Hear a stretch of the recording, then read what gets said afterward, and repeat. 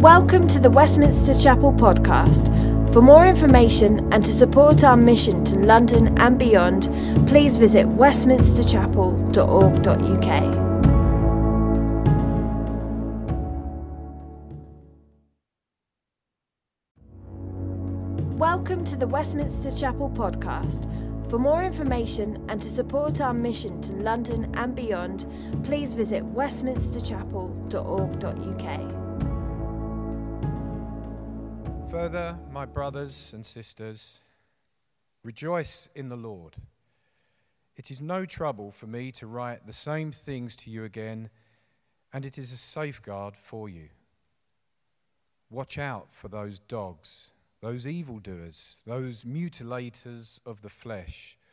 For it is we who are the circumcision, we who serve God by his Spirit, who boast in Christ Jesus, and who put no confidence in the flesh, though I myself have reasons for such confidence.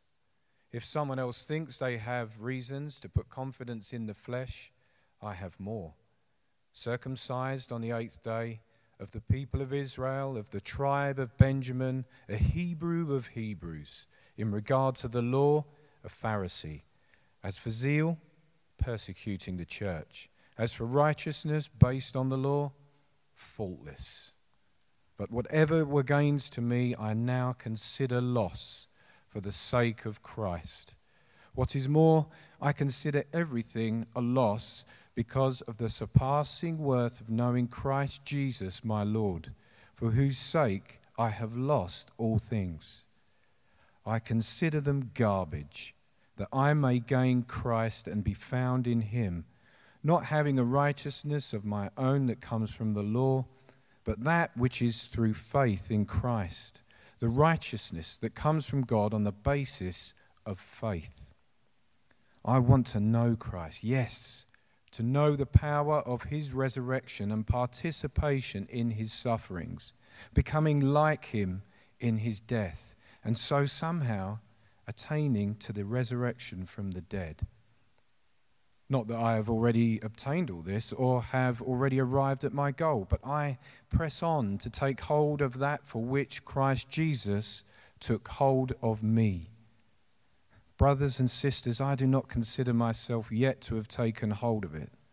But one thing I do, forgetting what is behind and straining toward what is ahead, I press on toward the goal to win the prize for which God has called me heavenward in Christ Jesus.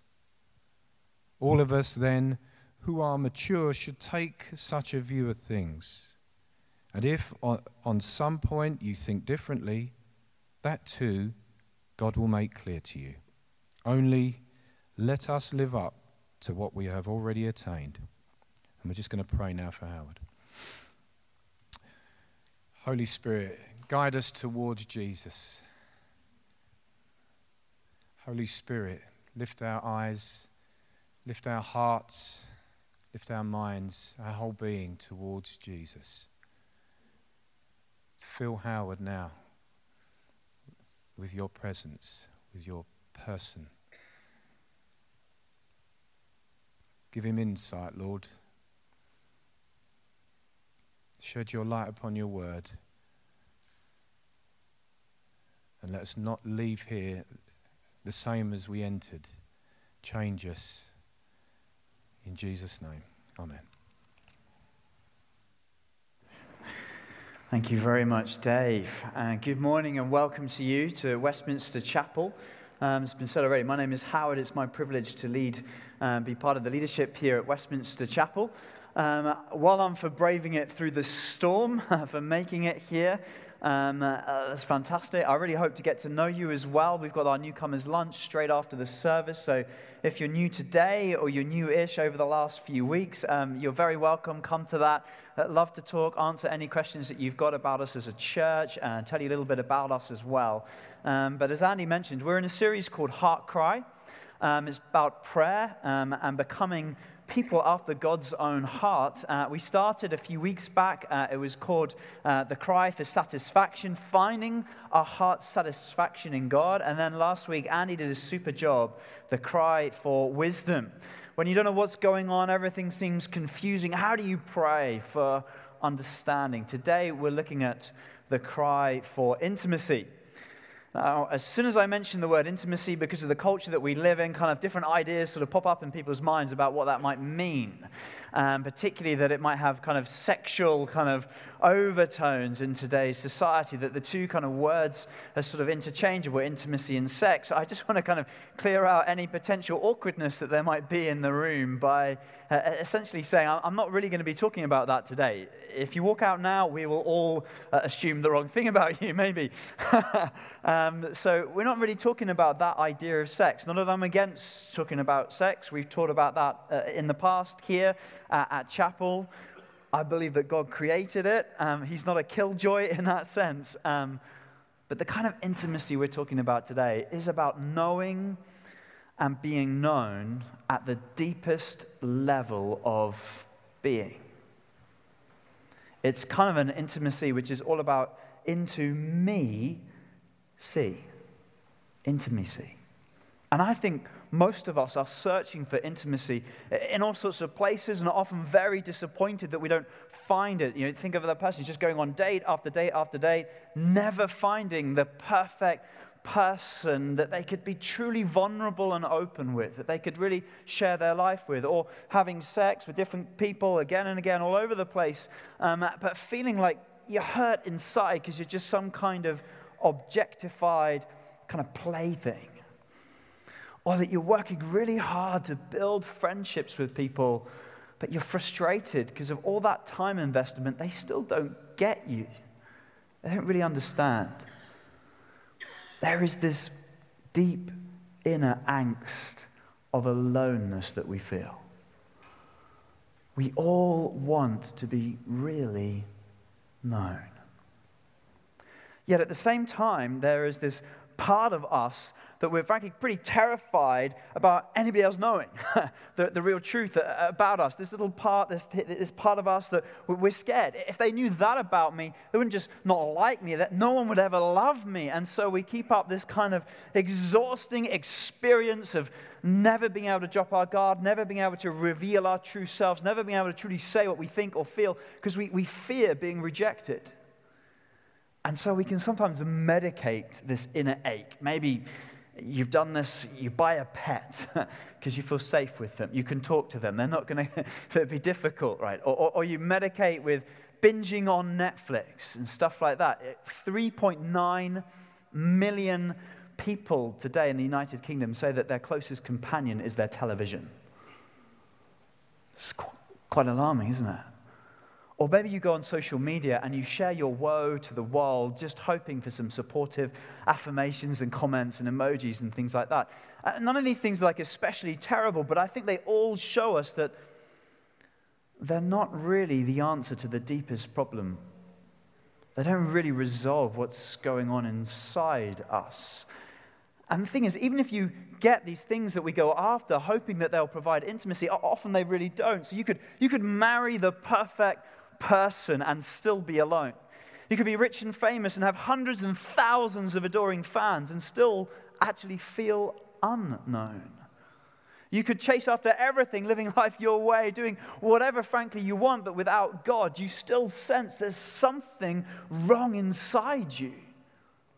There's an author called Julian Barnes, and he wrote a book called Nothing to be Frightened of. And right at the start, he makes this really interesting comment. He says, I don't believe in God, but I miss him. I miss him. Do you miss him? Do you miss that closeness with something transcendent in your life? C.S. Lewis, he's the author of the Chronicles of Narnia. He was a convert from atheism. He's a professor, or was a professor at Oxford. He says this: most people, if they had really learned to look into their own hearts, would know that they do want, and want acutely, something that cannot be had in this world. There are all sorts of things in this world that offer to give it to you, but they never quite keep their promise. If I find in myself a desire which no experience in this world can satisfy, the most probable explanation is that I was made for another world. You have been made a little bit like one half of a heart-shaped necklace that's designed to match only with God.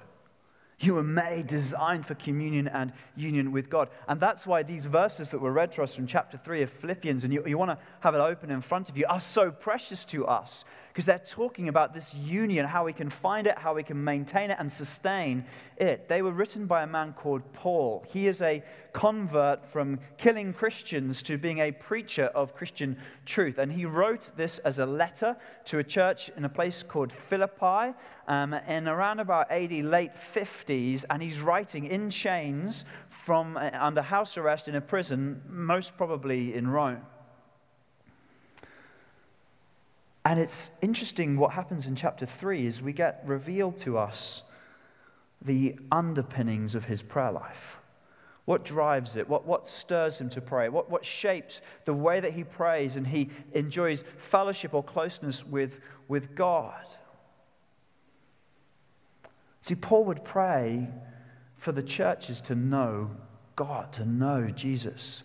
And it's really a picture of his own prayer life. Let me share some of his prayers with you. He would pray for the spirit of wisdom and revelation that you might know him better. He'd pray that the eyes of your heart might be enlightened. He'd pray for Christ to dwell in your heart. He'd pray that you be rooted and grounded in the love of God, that you might be able to grasp how wide and long and high and deep is the love of Christ for you. This is the way that Paul prays. He prays for intimacy, for a closeness, a nearness with God for the churches, and that's how he prays himself. Paul found his joy, his deepest sense of meaning and happiness in closeness to Jesus Christ. This is how he's able to rejoice, even in spite of these difficult circumstances, and he comes back to it. This is the theme of this whole letter to the church in Philippi, and right in chapter 3, he's writing again about rejoicing. He's returning to this theme, but he doesn't rejoice in his circumstances, what's going on around him. He has no reason to be happy about being in prison and in chains, but he's still able to rejoice. How does he rejoice? It says he rejoices in the Lord. He rejoices in his relationship with the Lord Jesus Christ. It's his nearness, it's his closeness. That's the source of his ultimate delight and happiness that transcends all the trouble that's going on in his life. And he gives voice to that expression, that closeness in verse 10 when he says, I want to know Christ. I want to know Christ. This is the cry for intimacy that we're looking at today. And it's striking that here is a man talking about wanting to know Christ who has an extraordinary conversion and then decade after decade after decade of ministry serving Christ. I mean, it's kind of crazy if you think about it. Of all the people that already knew Christ, surely Paul was like exhibit A of he knows Christ so well and knows everything about him, yet he's saying there's more. I haven't attained it all already. There's more. I am pressing on to actually know Christ. What I know of him makes me know and want to know him more. That's what Paul's saying. In verse 15 he says, everybody who's mature should think this way. He's saying for everyone there's an invitation. There is more width, height, depth, and breadth of God's love for us to experience and to enjoy and really know for everyone here today. That's the invitation, but I think many of us would like to say yes to that invitation for intimacy with God. Many of us maybe have said yes to that, but there's a challenge that we can't really fully enjoy it or sustain and be continually present in this place of intimacy. There's a problem, there's an obstacle, there's a blockage. I want to describe it like this. There is an evil self-appointed bouncer at the door, if you like, to God's presence, and sometimes even pulling us out of God's presence. And this is the first of 2 points I'm going to make today. It's called the dogged deception. The dogged deception. And this may be the chief reason why so many of us struggle to really enjoy intimacy with God. The biggest issue.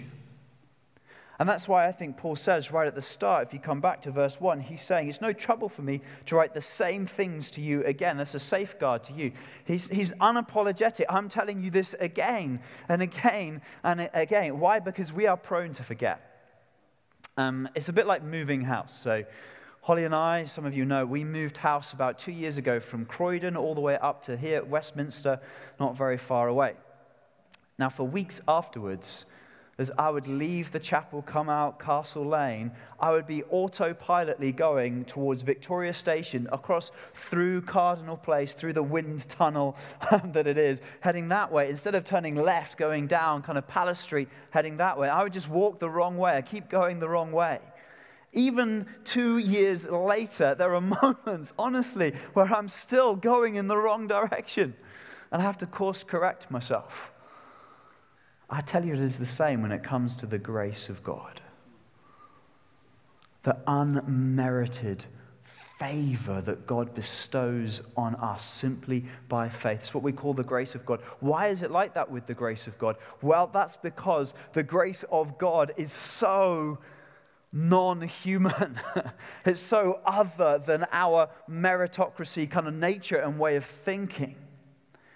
Now, you might be here today and you're like, oh, I know about the grace of God. I believe the grace of God, Howard.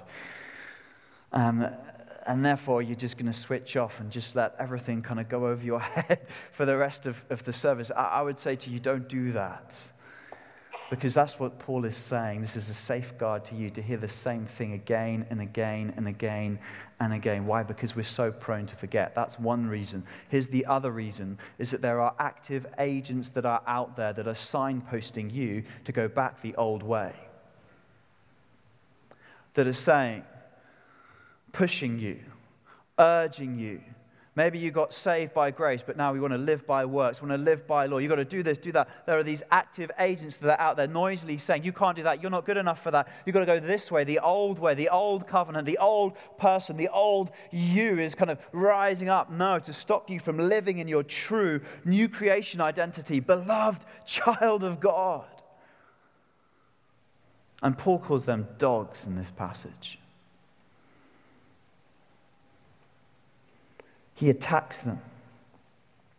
Now, the NIV translation slightly misses this. It's more of a dynamic equivalent phrase for phrase rather than a literal word-for-word translation. Neither is necessarily better than the other. But in a more literal translation, in verse 2, there is a warning that Paul gives to the church, saying, watch out. It's watch out or beware, often translated, but not once, not twice, but 3 times it's actually there in the original. He's like, watch out, watch out, watch out. It's like, hello, wake up, church. There are dogs out there who are looking to destroy and devour your faith, your closeness, your nearness with God. And they want to crush you with condemnation. They want you to feel rubbish about who you are and what you've done and how you live. They want to attack you and bring you low.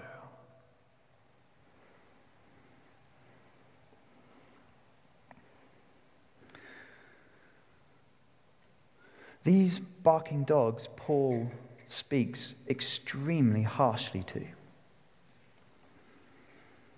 And there's an irony in his glorious insult in calling what are Judaizers dogs. You see, this is a group of people who basically followed Paul around. As he traveled and he preached and he taught, they kind of try to catch up with him to criticize what he was teaching, the truth about God and the way of salvation. And they would say things like, you don't listen to him. He's not telling you the truth. We're here. If you want to get saved, if you want to really know God, if you want to be close to God, you've got to do this. You've got to do this. You've got to do this. You've got to add this. You've got to do this as well on top of that. Oh, and you must be circumcised.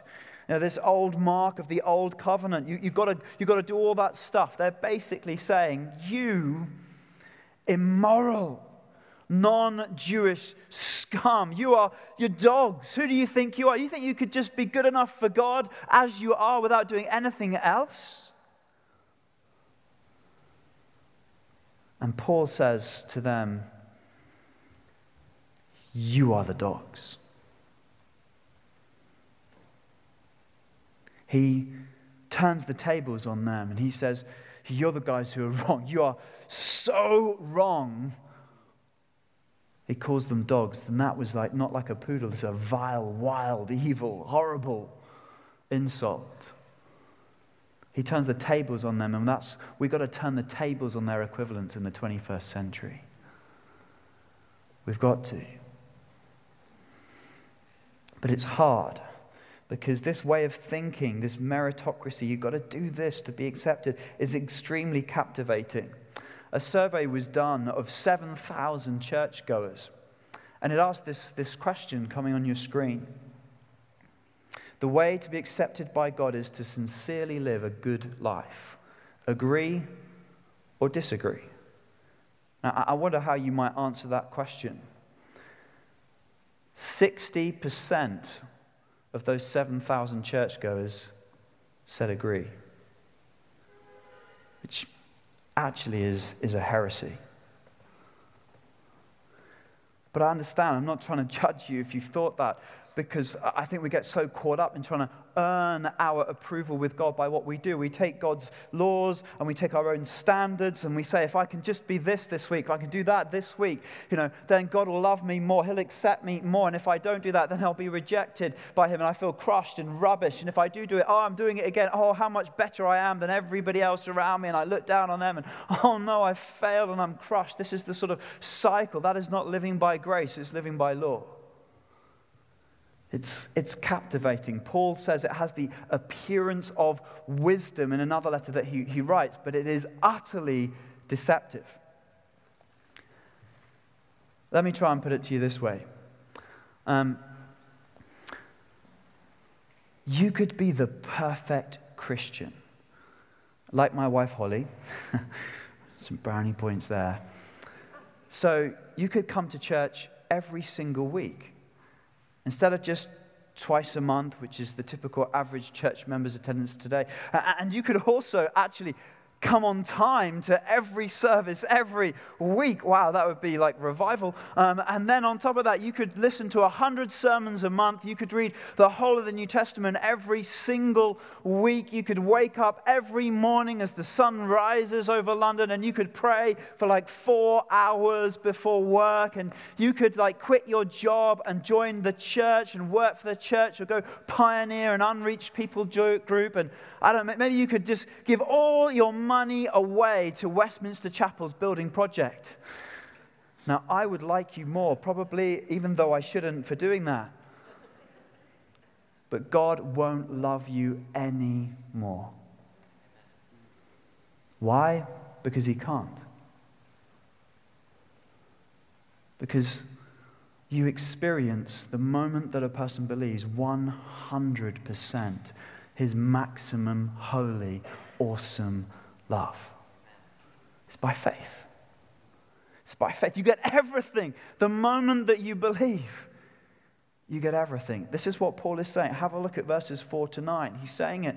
He's saying, look at me. I was the perfect Jew. Look at my family background. Look at the tribe I'm a part of. Look at the way that I lived. I was the Pharisee of Pharisees. Look at all the good that I was doing. With such zeal, I was persecuting the church. I was trying to get rid of every single thing that was a damage to the Jewish way of life, and thinking I was the ultimate, the Jew of Jew.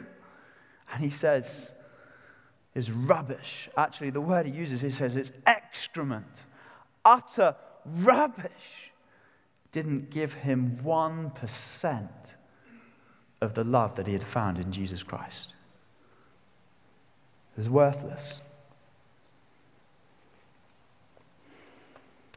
This is important because it concerns me that the capital C church today is not really living, teaching, preaching, living out the grace of God in the right way.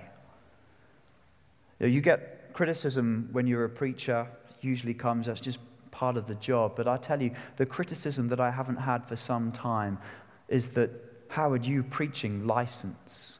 That is, you are encouraging people to go on sinning or to sin more because you are preaching grace so strongly. That actually is the criticism that Paul himself got for preaching grace. Was he preaching license? No, but he preached grace so strongly that people thought that that might be what he was saying. People need to hear the message of the grace of God so that they know that the moment that they do come to their senses and put their trust in him, that they will find acceptance and not judgment. That's how we can be real in repentance and not hide or hold anything back, because we are confident that the grace of God will cover our sin, however bad, however deep, however awful it may be, which allows us a way in to have intimacy with God.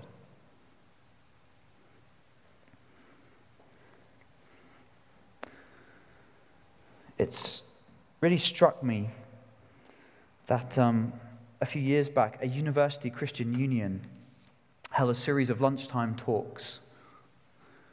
And they went through the usual kind of talk titles that you might know for these sorts of events. So, how can a good God allow suffering? I'm not knocking that, it's a good talk title. But they did something I'd never quite seen done before.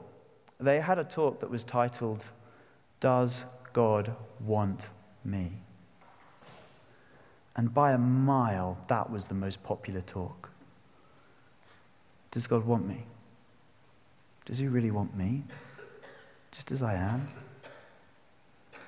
That, I think, is the question that is on the lips of most people outside of the church today, not least because it's on our lips. One of the reasons I think people don't come to church today is they assume they won't be accepted by God or by the church. They think, how could I hang out with, how could I be good enough to spend time with these do-gooders? Yeah, it's laughable, really, when I look out at you guys. You've been so terrible and what a bunch. And I'm perfect, of course not. It's like, but that's because they're not getting grace from us. They're getting maybe a little bit more law in their understanding of our faith.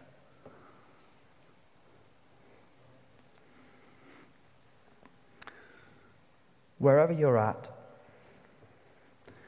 today, God wants you to know that he wants you. I really want you to hear that. God wants you. And the moment that I've said that, voices may be going off. The dogs may be barking again of why that can't be the case.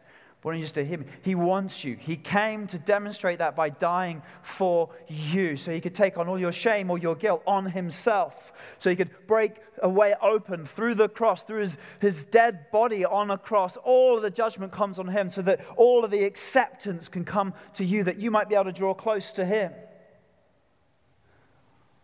God wants you to know that he loves you. There's grace for you. And that part of you that you don't want anybody to know about, that you actually would try and hold back away from God, that you think is unworthy of his love, that seedy, sinful, rebellious, dirty, ugly, shameful, guilty, embarrassing, and dirty part of yourself that you hold back. God is here today and he is saying, I want my grace and my love to flood that part of you. There is no part of you that is irredeemable in God's sight. He accepts you for everything of who you are. And this is the grace that we have to keep growing on in, to keep reminding ourselves about, to keep preaching to ourselves. Get a prayer journal and pray it out, to memorize the scriptures, Ephesians chapter 1, to keep coming back so that we listen to his voice of love and we tell the barking dogs where to go. That's the first point. Beware the dogged deception. The second point is that we need to pursue a heart and a head knowledge in our intimacy with God. Paul in verse 10, if we look at this, he says, I want to know Christ. And the word that he uses for know in the original Greek language is actually speaking not so much about knowing head knowledge and facts about God, but he's talking about an experiential heart knowledge, a personal knowledge of God. You see, this is how he prays. This is the way that we should pray. This should be at the center of every prayer. It should be, I want to know Christ. I want to know him. I don't want to just know ideas about him as if he's some kind of concept. I want to know him as a person, as a being. I want to relate to him. How do I get to know my wife, Holly? How could I get to know and understand how she could love a loser like me? I thought that was funny. You guys just took that straight seriously, didn't you? Yep, you are a loser. Yep, we want to know. So one of the ways I've thought about doing this would be like I could take her to like one of the local London hospitals, and we could attach some probes to her head, sort of measure sort of the brain activity at certain moments, maybe as I say certain things to her, or it could be skin kind of conductivity, does she sort of sweat out like that? But that's only going to get me so far. Really, I need a full biochemistry body workout, which you can only get from dissection. Now, I am caricaturing a little bit, but sometimes we're in danger of being so head, and we need both. I'm not saying it's one or the other. We need both, but we can be so head when it comes to God that we can end up dissecting him rather than relating to him as a being. We're all about the doctrine. But I tell you, doctrine, information that doesn't awaken affection about God, it's deadly. We need to know him. And that's his he wants to know you. I love the way this comes out in the film Good Will Hunting. It's completely unintentional. I don't think they meant it this way or for this application, which I find quite amusing. But if you haven't seen the film, it's an award-winning film, and it stars Matt Damon, and he plays a 20-something genius kid with like an epically high IQ, and Will has read all the right books, but he has this problem. He won't let anybody get close to him. And he reaches a moment in his life, for different reasons, where he is forced to see a psychiatrist called Sean, who's played by Robin Williams. And they have a first meeting together, and it's a very awkward encounter because in the kind of study, the therapy room that Sean has, Matt Damon's character, Will, is there, and he sees a painting on the wall on the side, and he decides, because he's read loads of books about art criticism, of course, that he is now going to criticize this painting that's on the wall, and he just rips it to shreds with his words. What he doesn't know about the painting is that Sean himself painted it after his wife died of cancer. Unpleasant encounter. Sometime later, they are now sat on a park bench in Boston, and Sean says this to him. I thought about what you said to me the other day about my painting. Stayed up half the night thinking about it, and something occurred to me. I fell into a deep, peaceful sleep, and I haven't thought about you since. You know what occurred to me? You're just a kid. You've never been out of Boston. So if I asked you about art, you'd probably give me the skinny on every art book ever written. Michelangelo, you know a lot about him, life's work, political aspirations, him and the Pope, sexual orientation, the whole works, right? But I bet you can't tell me what it smells like in the Sistine Chapel. You've never actually stood there and looked up at that beautiful ceiling, seen that. If I ask you about women, you probably give me a syllabus of your personal favorites. You may have even slept with one, but you can't tell me what it feels like to wake up next to a woman and feel truly happy. You're a tough kid. I ask you about war, you probably throw out Shakespeare at me, right? Once more into the breach, dear friends. But you've never been in one. You've never held your best friend's head in your lap and watched him gasp his last breath, looking to you for help.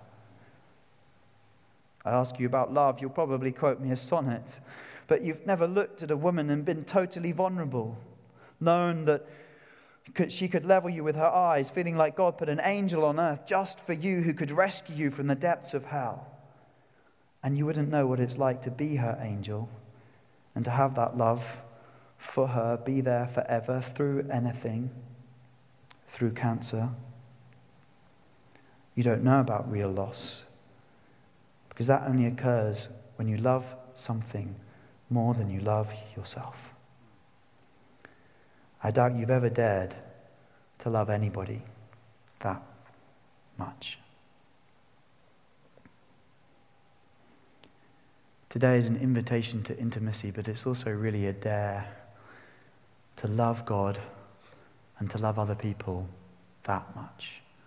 How do you do that? You don't do it legalistically. You do it because you have been loved that much more.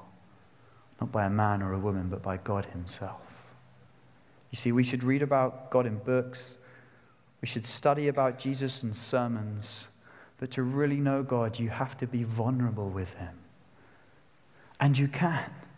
Because he's God, he's omniscient, he knows everything about you. He really does. You can't hide anything from him. But more than that, it's not just his omniscience. He became like you. He took on human flesh so that he could sympathize with you. He's lived your life. He understands you so he can represent you, so he could die on the cross on behalf of your sin and atone for you, so that you might be able to have nearness and intimacy and closeness with the God who made the stars. Wow. Wow.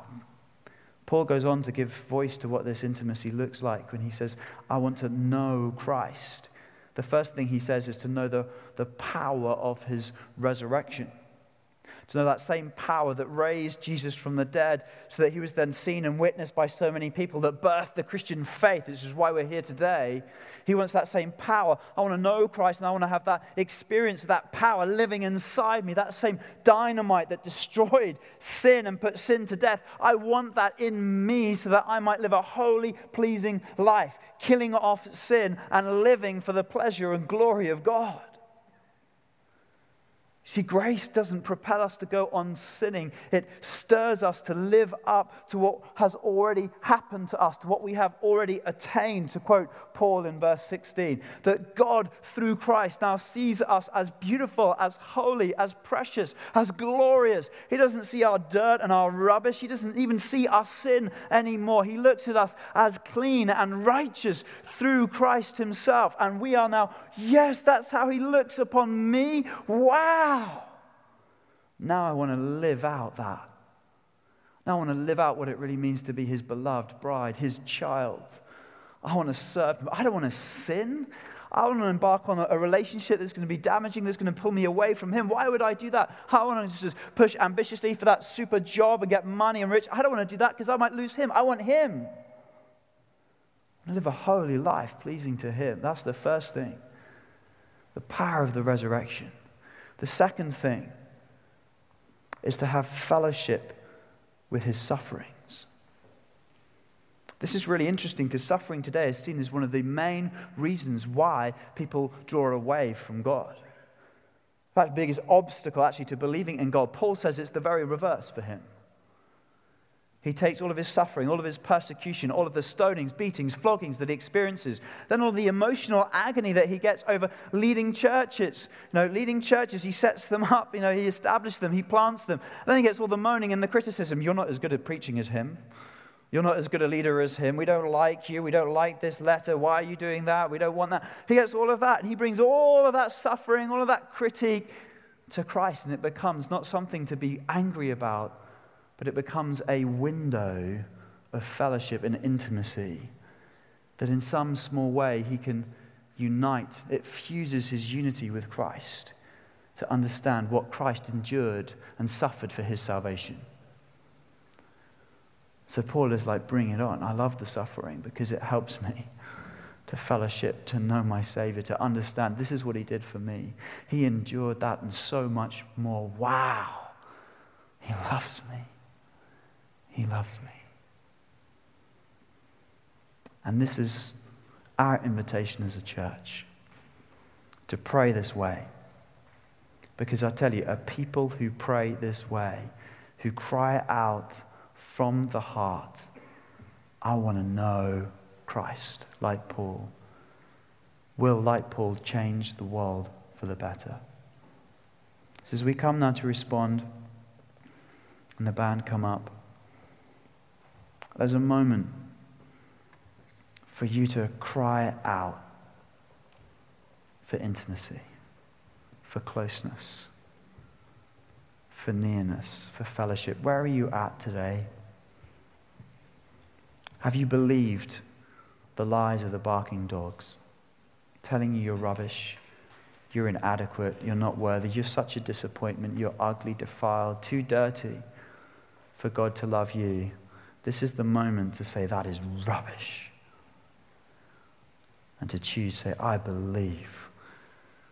The voice of Jesus today is saying, I am accepted, I am beloved, I am welcomed, and I want to live for his glory and for his praise. Let's take a moment to stand. I'm going to pray, and then we'll worship. Lord Jesus, we thank you so much that you came to die for our sin, and that we don't have to do anything because we couldn't do anything to earn our salvation or rescue. All we have to do is surrender, is to bow the knee again, is to put our faith and our trust in you. And God, I pray that for every person in this auditorium right now and myself, you would help us once again to come before you and to experience your grace, to accept your acceptance of us, to draw closer, and as we draw closer, to trust in the promise that you will draw close to us, that we will truly be known by you.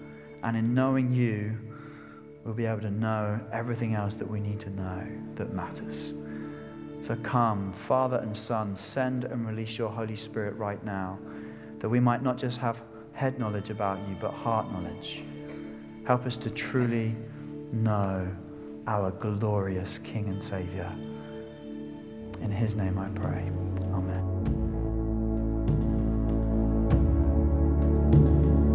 Thanks for listening to sermon audio from Westminster Chapel. If you'd like to partner with us in making disciples and sharing the gospel, please consider making a one-off or regular donation. Visit westminsterchapel.org.uk/giving to find out how.